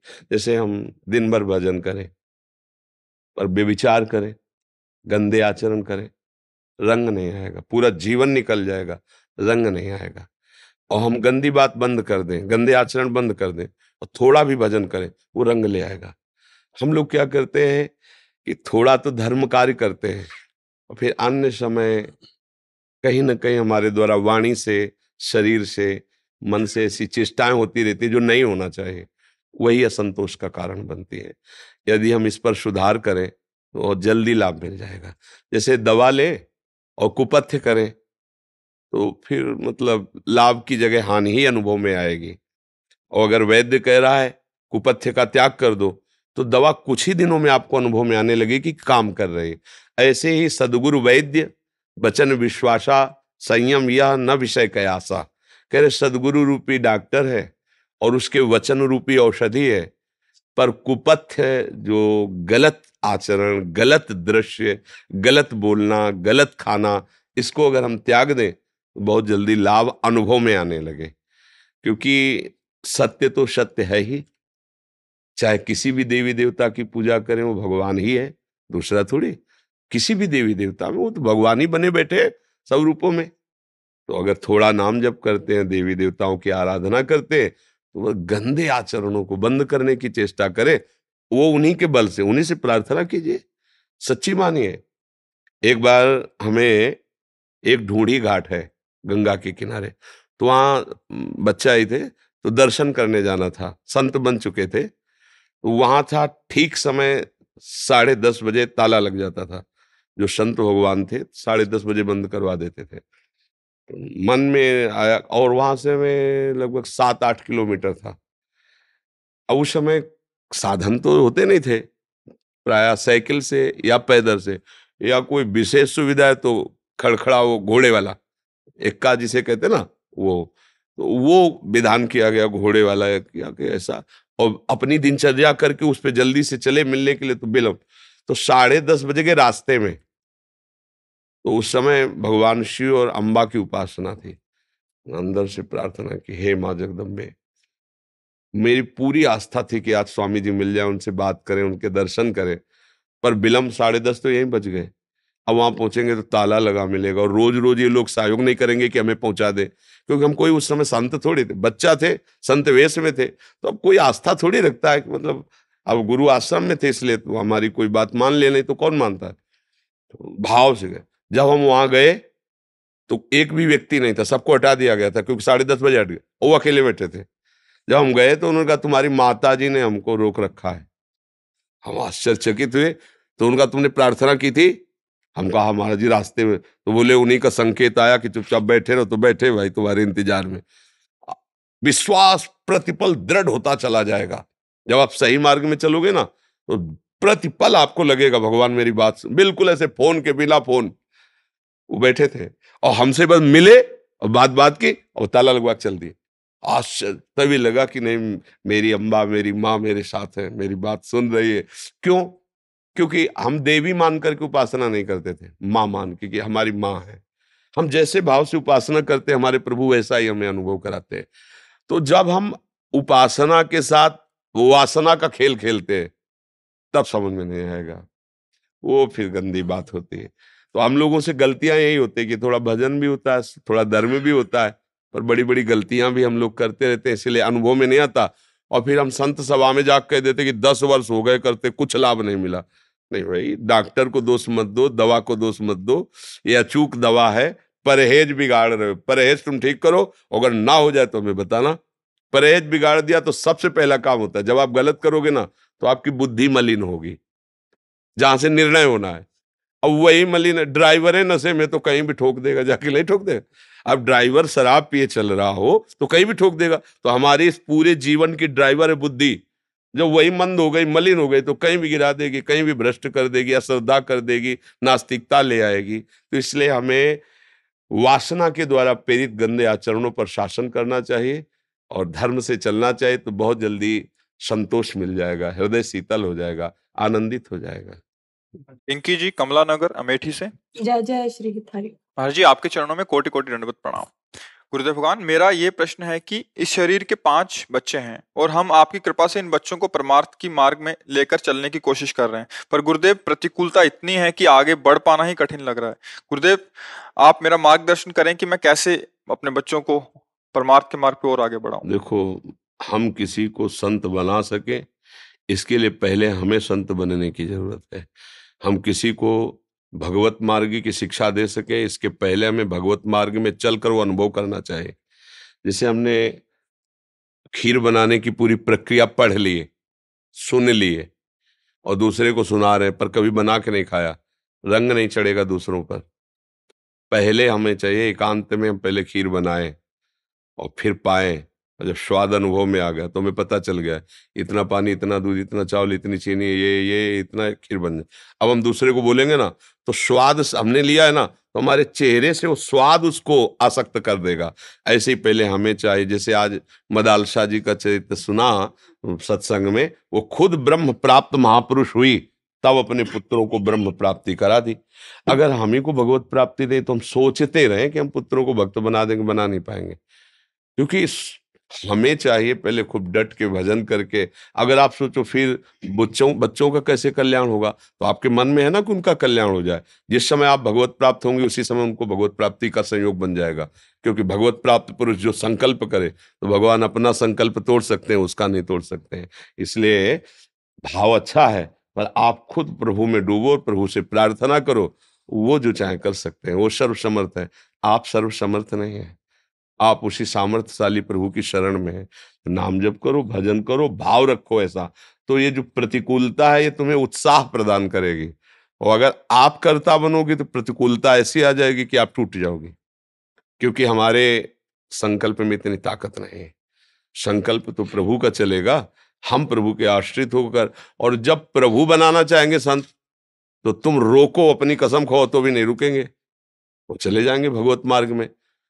और अगर आप में भजन नहीं, आपकी प्रार्थना में दम नहीं है, तो संसार की माया आकर्षित कर लेगी, इतनी प्रतिकूलताएं आ जाएंगी कि आपका भी भजन रुक जाएगा। इसलिए पहले अपने आप को मजबूत करो, अपने पैर जमाओ भक्ति में, कि कोई भी प्रतिकूलता हमारी भक्ति को नष्ट न कर पावे। जैसे उदाहरण में अभी मान लो उन 5 में से किसी का समय पूरा हो गया, आपको पता थोड़ी कौन कितना जिएगा। समय है, कोई गर्भ में चला जाता है, कोई गर्भ के बाद चला जाता है, कोई अभी बाल्यावस्था में चला, कोई यौवन अवस्था में चला जाता है। तो आपकी भक्ति अभी बाधित हो जाएगी कि हम तो लगाना चाहते थे भगवान में, भगवान ने ऐसा क्यों क्या मार दिया। अब ज्ञान है नहीं, अंदर निष्ठा है नहीं, तो आप ही फिसल सकती हो। पहले वो भगवान के हैं और मेरा काम भजन करना है, और भगवान से प्रार्थना करती हूँ कि इनकी भी बुद्धि भगवान में लगे। बस वो भगवान के हैं, हम तो नौकर हैं इनकी, सिर्फ नौकर।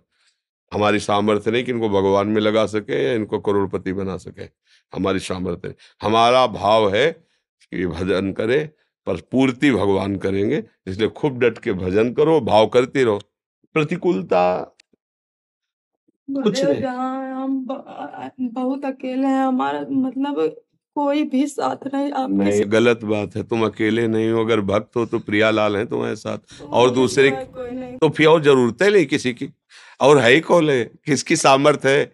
इतने सामर्थ्यशाली प्रभु हमारे साथ है, तुम्हें दूसरे की जरूरत नहीं। इसीलिए तो कहे अभी भक्ति रंग नहीं लाई ना, इसीलिए बात है। भक्ति रंग लाएगी तो आप खुश हो जाओगी। जब प्रतिकूलता आएगी, जैसे पहलवान दांव पे जानता हो ना, जब अखाड़े में उतरता है अच्छा जोड़ आता है तो उसके हृदय में उमंग आती कि 2-2 हाथ होंगे, अच्छा लगेगा, क्योंकि पूर्वाभ्यास हमने किया है युद्ध का। तो ऐसे ऐसे ही अगर हम भजन का अभ्यास किए, भगवान के पूर्ण सहारे। जब विपत्ति आती है तब लगता है अब मेरी परीक्षा होगी, दो दो हाथ होंगे इस विपत्ति से, तब समझ में आएगा कि मेरी निष्ठा क्या है, मेरा भजन क्या है, मेरा भाव क्या है। उसमें परास्त होने की बात ही नहीं, रोने की जरूरत नहीं। भक्ति में कोई सहारा देगा दूसरा? कोई सहारा देने वाला नहीं, भगवान के सिवा कोई सहारा देने। भक्ति में चलोगे तो जो तुम्हारे दोस्त हैं वो भी तुम्हारे खिलाफ हो जाएंगे, क्योंकि माया के सब दोस्त है। भजन के लिए कौन? अब तुम शराब पियो, मांस खाओ, गंदे आचरण करो, सैकड़ों दोस्त मिल जाएंगे। नहा धो के वो एकांत माला जपो तो लोग हंसी उड़ाने के लिए भले मिल जाए, लेकिन तुम्हें सपोर्ट कोई करे तो वो बिरला ही भगत होगा। एक ही परमात्मा तत्व सत्य है, बस शांत चलो, ना अनुकूलता सत्य है न प्रतिकूलता, ये नहीं रहेगी, क्योंकि वो नहीं रहा तो ये नहीं रहे, तो ये वो कोई नहीं रहने वाला। ये अनुकूलता प्रतिकूलता सब मायाकृत है। नाम जप करो, निष्ठावान बनो, और अपने पुत्रों को सतमार्ग में लगाने का आपका सद्भाव है, ये भगवान से प्रार्थना करो। वो आपके नहीं है, वो प्रभु के हैं। क्योंकि हमारा अधिकार हो तो हमारे हैं, हमारे सामने से ले जाएंगे, हम नहीं रोक पाएंगे। तो इसका मतलब हमारे अधिकार के बाहर है, तो भगवान के हैं। भगवान को प्रार्थना करो कि इनका जीवन मंगल में हो, भक्ति में। कविश जी, राधा वल्लभ श्री हरिवंश। गुरुदेव आपके चरणों में कोटि कोटि प्रणाम। गुरुदेव, अभी की परिस्थिति यह है कि वृंदावन आना कम होता है। जब तक श्री जी की कृपा से धामवास ना हो जाए तब तक घर को वृंदावन कैसे बनाए? घर को वृंदावन बनाने की जरूरत नहीं, हृदय को वृंदावन बनाने की जरूरत है। घर पांच भौतिक सृष्टि की रचना है, कभी वृंदावन नहीं बन सकता। चिदानंद वृंदावन अपने हृदय को बनाना है बच्चा। नाम जप करो और प्रभु के चरणों के आश्रित रहो। जो आहार भक्ति में बाधक है, जो दृश्य, जो बातें, जो क्रियाएं, जो संग, उसका त्याग करो। सत शास्त्रों का स्वाध्याय, संत महापुरुषों की वाणियों का मनन और नाम का जप, इससे हृदय निर्मल हो जाता है। निर्मल हृदय वृंदावन बन जाता है। नारायण या गौर श्याम को हृदय निकुंज बसइये, आज इन दोनों पर बलि जाइए। आज इन दोनों पर बलिहारी हो जाओ, अपने हृदय रूपी निकुंज में श्यामा श्याम को बसा लो। ऐसा महापुरुष आदेश करते हैं, हृदय रूपी निकुंज में। हम लोग बहिर्मुख हैं तो बाहरी दृष्टि रहती है ना, घर परिवार संसार। जब तक बहिर्मुख है तब तक बात बनेगी नहीं। बात बनती अंतर। सर्वात्मना न विश्दे बहिरिंद्रियाणी। जब इंद्रियां बाहर रहती हैं तो देखो, बाहर का बच्चा माया का नाटक है, और ऐसा वैसा नाटक नहीं है। पैसा लगा के नाटक देख ले जाते हैं, फिल्म नहीं देख लेते। कैसा नाटक है? नाटक पे नाटक है, एकदम 100% झूठा। सब जानते नहीं, जो फिल्म है, जो नाटक है, 100% झूठा है ना। लाइन में खड़े होके पैसा लगा के समय 3 घंटा दे के क्या देखने जाते हैं? हम नाटक देखने जाते हैं। कैसा है? तो बहुत मजा आया। किसमें? बोले झूठी बात पे ले आए ना। देखो आप, हम लोग तो इतने बड़े ज्ञानी हैं कि पैसा लगा के झूठी बात में हम आनंद लेते हैं। तो फिर माया की रची हुई ये जो बातें हैं, इससे कैसे वैराग्य होगा? इससे कैसे हट सकते हो? तो जब तक अंतर ज्ञान नहीं होता, अंतर निर्मलता नहीं आती, तो भक्ति का नाटक होता रहता है, लेकिन वास्तविक भक्ति नहीं होती। इसीलिए बात अंदर की पकड़ो, बाहर सब ठीक हो जाएगा। बाहर सुधारते रहो, नहीं सुधरेगा। अंदर से सुधार लो। जैसे चाबी घर में खो गई है तो बाहर ढूंढते रहो, पूरे जीवन मिलेगी नहीं, आना घर ही में पड़ेगा। ऐसे ही आनंद अंदर है। जैसे हृदय जल रहा हो तुम्हारा किसी बात से, तो तुम जहां चाहो चले जाओ, वो जलन नहीं मिटेगी। हृदय आपका आनंदित है तो जहां चले जाओ, अशांति जहां तुम्हें लग रही हो कि यहां बड़ी अशांति हो, वहां भी आप आनंदित रहेंगे, क्योंकि आपका हृदय आनंदित है। बात हृदय सुधारने की है। हृदय सुधरता है प्रभु के आश्रय से, भजन से, सत्संग सुनने से, शास्त्र स्वाध्याय से, और बुरे आचरण ना करने से। बुरे आचरण करोगे तो सत्संग सुनते हुए भी, नाम जप करते हुए भी, शास्त्र स्वाध्याय करते हुए भी हृदय निर्मल नहीं होगा, हृदय मलिन बना रहेगा। जब पोछा लगाते हैं तो फिर थोड़ी देर खिड़कियां बंद रखनी पड़ती हैं, कहीं धूल ना आ जाए, क्योंकि गीला है। इस समय धूल एकदम चिपक जाएगी। ऐसे ही जब भजन करते तो हृदय हमारा गीला होता है, द्रवित। नहीं, रोने की इच्छा होती है, ऐसा है स्वभाव।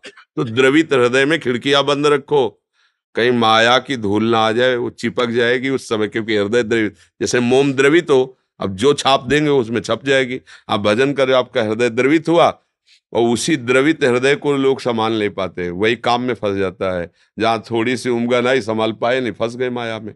और जो सावधान साधक होता है, जितना अंदर आनंद उतने बाहर उदासीन, गंभीर, सावधान, एक, ये बहुत बड़ा मार्ग है बच्चा। पर बड़ी कृपा है जो आपके अंदर ऐसी भावना है। आप नाम जप करो, और सावधानी पूर्वक हृदय में ठाकुर जी विराजमान करने। घर में तो सबके विराजमान है, कोई ऐसा नहीं होगा कि ठाकुर जी की छवि ना हो, ठाकुर जी ना हो। अब वो ऐसे ही असुर भाव वाला हो तो नहीं कहते, नहीं तो हमें लगता है हर घर में ठाकुर जी तो होते ही है, चाहे छवि रूप में हो, चाहे श्री विग्रह रूप में हो। तो काम बनता है इस घर में आवे, हमारे हृदय में आवे, तब काम बनता है। नाम जप करते रहो, गंदे आचरण से बचते रहो। रविंद्र जी दिल्ली से। हरिवंश। श्री हरिवंश महाराज जी, आपके चरण कमलों में कोटि कोटि प्रणाम। गुरुदेव भगवान, अनन्यता और आश्रय एक ही बात है क्या? अंतर है, अंतर है अनन्यता और आश्रय में। आश्रय परम तत्व का लिया जाता है, अन्य सब भावों को त्याग कर हम जिसके आश्रित हैं, अपने संपूर्ण भावों का समर्पण कर देना अनन्यता होती है। आश्रय परम तत्व का लिया जाता है, और अन्य भाव जो हमने उससे विलग स्वीकार कर रखे हैं, वो अविद्या है। स्वरूप से विलग जो कुछ दिखाई सुनाई दे रहा है, जो कुछ भी, वो सब अविद्या है। भगवत स्वरूप या आत्मस्वरूप, ज्ञान मार्ग में आत्मस्वरूप, भक्ति में भगवत स्वरूप। प्रभु से विलग जो अन्य भाव दिखाई दे रहा है, उसका त्याग करके जिसके हम आश्रित हुए हैं, उस भाव से युक्त हो जाना अनन्य भाव कहते हैं। और जो सबका परम तत्व है, चाहे उसे ब्रह्म कहो, नारायण कहो, हरि कहो, कृष्ण कहो, राम कहो, या जो भी गुरु प्रदत्त भाव हो, जैसे अपने श्री लाडली लाल, राधा वल्लभ लाल, तो राधा वल्लभ लाल हमारे आश्रय हैं। अब इनके अलावा जो भी हमारे अंदर भाव है, स्त्री पुरुष भाव, कर्ता भोक्ता भाव, सगे संबंधी भाव, आदि आदि आदि, उन सब भावों को समेटकर श्री कृष्ण अनुकूलेन भाव कर देना, इसे अनन्यता कहते हैं। समझ रहे ना जी? सलोनी मेहरा जी, अमृतसर पंजाब से। महाराज जी, आपके चरणों में कोटि कोटि प्रणाम।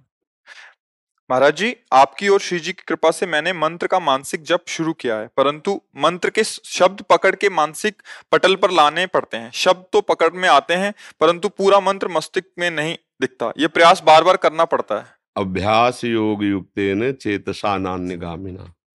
हम पहले मंत्र को जानते ही नहीं थे, फिर मंत्र को धीरे धीरे चिंतन में लाए।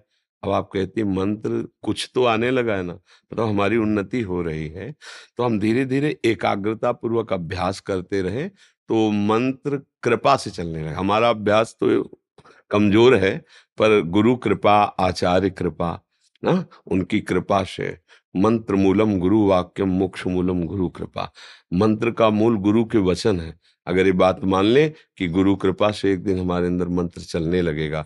हमको अभ्यास करना है, पवित्र भोजन करना है, पवित्र भाव से रहना है, तो मंत्र कृपा करके चलने लगता है। पर हमें अभ्यास करना होता है। केवल हमारा अभ्यास ही सफल नहीं होगा, क्योंकि अभ्यास में कहीं मैं करता हूं, और मैं एक सीमा तक है। असीम को प्राप्त करने के लिए कृपा शब्द है। तो गुरु कृपा से, आचार्य कृपा से, लाडली जी की कृपा से प्रयास हमारा, कृपा गुरुदेव की, तो फिर मंत्र जैसे फिर एक ऐसी स्थिति आती है, हम आपको देख रहे हैं, पर आपके साथ हमें मंत्र भी दिखाई दे रहा है। ऐसे बैठे हैं तो मंत्र है, और उसको प्रयास थोड़ी करना पड़ता है। बस गया, जैसे ना बस गया। अभी जैसे आप कह रहे हैं हमारे दिमाग में नहीं चलता है, तो अभ्यास की कमजोरी है। और जब पवित्र हृदय होगा, अभ्यास होगा, तो छा जाएगा वो। फिर ऐसा नहीं कि हम मंत्र का चिंतन करेंगे, नहीं, वो स्वाभाविक छा जाएगा, अक्षर अक्षर सामने। उसी तो कहते हैं मंत्र का साक्षात्कार कर लिया। मंत्र, अब हम मंत्र नहीं जपते, मंत्र स्वयं हमारे हृदय में स्फुरित होता है। ऐसी स्थिति आती हुई जब हम निरंतर अभ्यास और पवित्र आचरण, कुसंग का त्याग, गंदे आचरण का त्याग, गंदी बातें देखना सुनना बंद, और खूब नाम जप मंत्र का अभ्यास, तो फिर भगवान देखते हैं तो कृपा कर देते हैं, वो फिर मंत्र चलने लगता है। जैसे यशोदा मैया लाला को पकड़ने के लिए दौड़ी, लाला पकड़ में कैसे आ जाए? जब लाला ने मुड़ के देखा कि माँ पसीने पसीने से युक्त हो रही, तो कृपा करके पकड़ में आ गए। ऐसे ही लाला जब देखते हैं राधा वल्लभ लाल कि ये बहुत श्रम कर रहा है पर सफलता नहीं मिल रही, तो कृपा करके आ जाते हैं, वही मंत्र रूप में आ जाते हैं, वही लीला रूप में आ जाते हैं। तो हम पहली बात तो अहंकार न करें, उनकी कृपा का आश्रय लें। दूसरे, अभ्यास में प्रमाद न करें, क्या ये सब कृपा से हो जाएगा, क्या करने की जरूरत, ऐसा नहीं। हमारा प्रयास और प्रभु की कृपा, गुरु की कृपा, इससे सफलता प्राप्त होगी। महाराज जी, साथ में सत्संग आपका चलाते रहे जैसे जब मानसिक जप करते हुए, तो कि नहीं फिर तो नहीं, ध्यान बहुत भटकता है फिर नहीं, फिर नहीं। देखो, जिस बात को आप कह रहे हैं उसके लिए पूरा अंतर्मुख हुआ जाता है। अब अगर सत्संग चल रहा है तो एक वृत्ति सत्संग में है, और मंत्र चलाएंगे तो फिर कैसे चल पाएगा? हमें पूरा एकाग्र होना। तो ये चीजें ज्यादा देर नया साधक नहीं कर सकता, तो 10 मिनट रखो, 10 मिनट। हम 10 मिनट केवल मंत्र का ध्यान करेंगे, ध्यान करते हुए जब करेंगे, सब बंद, बाहर से कुछ नहीं, शांत बैठे, एक एक अक्षर आराम से देख रहे हैं। हमें कोई जल्दी नहीं कि हमें 100 मंत्र करना है कि 5,000 करना है, कुछ नहीं। हमें 10 मिनट केवल मंत्र में देना है। आप देखो ऐसे करके शांत में, बिना माला के भी शांत बैठे हैं, चिंतन कर रहे हैं। मन भागने लगे तुरंत उसको तुरंत हटाओ, वो इतना अभ्यास आ जाएगा, जहां जाए और आप जान गए कि चला गया तो तुरंत आ जाएगा, इसको लाना नहीं पड़ता, बस आप जान जाओ कि चला गया। जो ही आप जानो कि चला गया, तो ये तुरंत बहुत सावधान है कि हम पकड़ में ना आने पावे, और जहां आप समझो कि मन लग रहा है तो ये खसक जाएगा। यही बार बार अभ्यास करते करते साधक सिद्ध हो जाता है। तो मंत्र का अभ्यास करने के लिए बाहर सत्संग चला के नहीं, फिर अन्य समय चलाओ, अन्य समय माला चलो, लेकिन मंत्राकार वृत्ति के लिए ये फिर एक अलग साधन है, और इसका एक मंत्र हजारों बार जपने के बराबर है। ऐसे जैसे आप देख रहे हो, मान लो राधा, राधा, राधा लिखा, राधा अंदर से सुना, अंदर से सुन भी रहे, राधा दिखाई भी दे रहा है, और अंदर से बोल भी रहे। जब बोलेंगे तभी तो सुनेंगे। बिल्कुल ये एकाग्र स्थिति है एकदम, इसीलिए हम ज्यादा समय नहीं कह रहे। और फिर जब स्थिति बनने लगती तो चलते फिरते उठते बैठते खाते पीते हर समय वो स्थिति बनी है, पर वो बहुत कृपा की बात है। अभी अभ्यास आप ऐसा करें। सुखवीर जी नोएडा से। राधे राधे, श्री राधे राधे। गुरुदेव आपके चरणों में कोटि कोटि प्रणाम। गुरुदेव भगवान, हम पहले राम भगवान की पूजा पाठ करते थे और राम नाम में बहुत प्रेम भी है, लेकिन भगवान जब से आपके सत्संग सुनना प्रारंभ किया है तब से वृंदावन आने का सौभाग्य मिला है, और अब मुझे राधा नाम और कृष्ण नाम से लगाव हो गया है। हमारी जिव्या व हृदय में राधा राधा नाम ही आता है। अब मैं क्या करूं, समझ नहीं आ रहा, राम भगवान का नाम जप करें या राधा राधा? वो ये दूसरे नहीं, प्रभु एक ही है। जैसे हम भी प्रारंभ में रामचरितमानस हमारा एक तरह से आहार थी, बाल कांड, अयोध्या कांड गान करना, राम रक्षा स्तोत्र पाठ करना, सब था।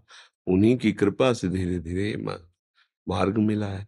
तो अगर भगवान चाहते हैं कि आप राधा राधा जपो, कृष्ण कृष्ण जपो, तो अपनी कोई बस की बात नहीं। आपने हमें खोजा नहीं, आपने राधा नाम को खोजा नहीं, प्रभु ने आपको सुनवाया, आपके मन में आ रहा है, तो वो कोई निषेध वाली बात तो है नहीं ना।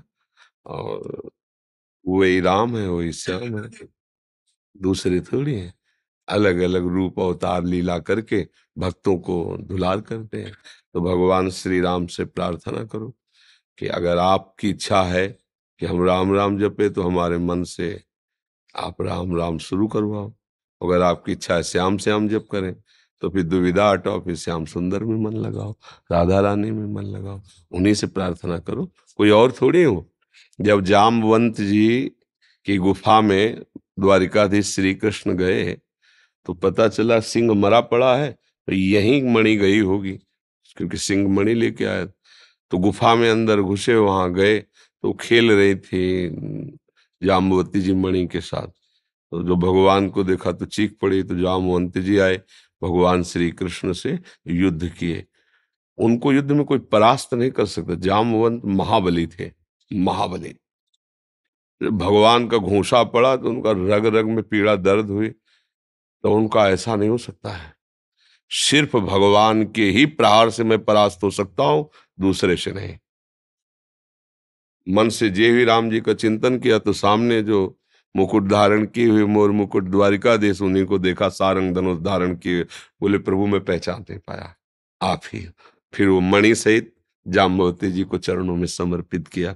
तो जो कृष्ण है वही राम है, जो राम है वही श्याम है, अंतर नहीं है। पर नाम रूप की आसक्ति के लिए उन्हीं से प्रार्थना करें कि प्रभु यदि आपने निश्चय किया है कि राम रूप में आसक्ति हो तो आप कृपा करो, आपने निश्चय किया श्याम रूप में तो आप कृपा करो। समझ रहे, उनके ऊपर छोड़ दो, आप फाइनल करता मत बनो। तो वो अपने आप हृदय में जो चल रहा है, मान लो प्रभु की प्रार्थना करने के बाद भी वही चल रहा है, तो मतलब प्रभु इसी में रति देना चाहते हैं, ऐसा भाव कर ले। हृदय में मेरे हमेशा राधा ही राधा, राधा ही राधा चलता है। हाँ, तो बस बात हृदय की है, बाहर बाहर किसे थोड़ी, मतलब हृदय में चलाओ। वही राधा है, वही राम है, वही कृष्ण है, वही श्याम है, कोई दूसरा नहीं बच्चा। राम राधा माधव का सार्ट स्वरूप है। राम है राधा, माँ में माधव, है ना। राम का विस्तार रूप राधा माधव। हमें तो कुछ अलग नहीं लगा, आज तक कुछ अलग नहीं लगा। पर हम वही जपेंगे जो हमारे गुरुदेव बोले हैं। अब बात हमारी नहीं रह गई, हमारे गुरुदेव की। गुरुदेव ने जो कहा वही मंत्र जपना, वही नाम जपना, वही उपासना जपनी। तो आप गुरुदेव का वर्ण किए हो, तो अभी फोटो देख रहे हो, अभी ब्याह थोड़ी हुआ है। जैसे लड़की नहीं जैसे लड़की नहीं 10-20 फोटो देखती है कि इनमें कौन सा दूल्हा होगा, तो देखने का अधिकार है, देख सकती है। लेकिन ब्याह होने के बाद ये 10-20 फोटो देखे तो फिर उसे डांट लगेगी, पागल हो, जिसे ब्याह हो गया उसी को फोटो देखो, दूसरों की फोटो देखने से मन खराब हो सकता है। तो अभी तो ब्याह नहीं हुआ ना, मतलब अभी समर्पण नहीं हुआ ना। गुरु की कृपा से समर्पण होता है। गुरुदेव का वर्ण करो, प्रभु से प्रार्थना करो, हे राम जी आप हमारे गुरु हो, आप प्रगट रूप में मिलो। तो बंदो गुरुपद कंज कृपा सिंधु नर रूप हरि, महामोहतम पुंज जा। फिर ये प्रश्न खत्म हो जाएगा। मैंने तो जैसे आपको गुरुदेव, तो फिर प्रश्न ही नहीं रखना चाहिए बच्चा। फिर अब प्रश्न की जरूरत क्या है? मानना होता है ना। जब मान लिया तो इसका मतलब है जिस मार्ग में गुरु चल रहे हैं उसी मार्ग में चेला चले। अब गुरु चले पूरब की तरफ, चेला चले उत्तर की तरफ, तो फिर कैसे गुरु चेला का साथ बनेगा? मानने का शिष्य होता है। अगर मान लो हमने कंठी दे दी, तिलक दे दिया, वो हमारी बात एक को न माने तो किस बात का चेला? और आपने कंठी तिलक नहीं धारण किया लेकिन मन से मान लिया कि आप हमारे गुरु, तो हमारी बात मानो, तो बात हो गई। बात माना तो प्रश्न की जरूरत भी नहीं है ले। अब देख लो आप,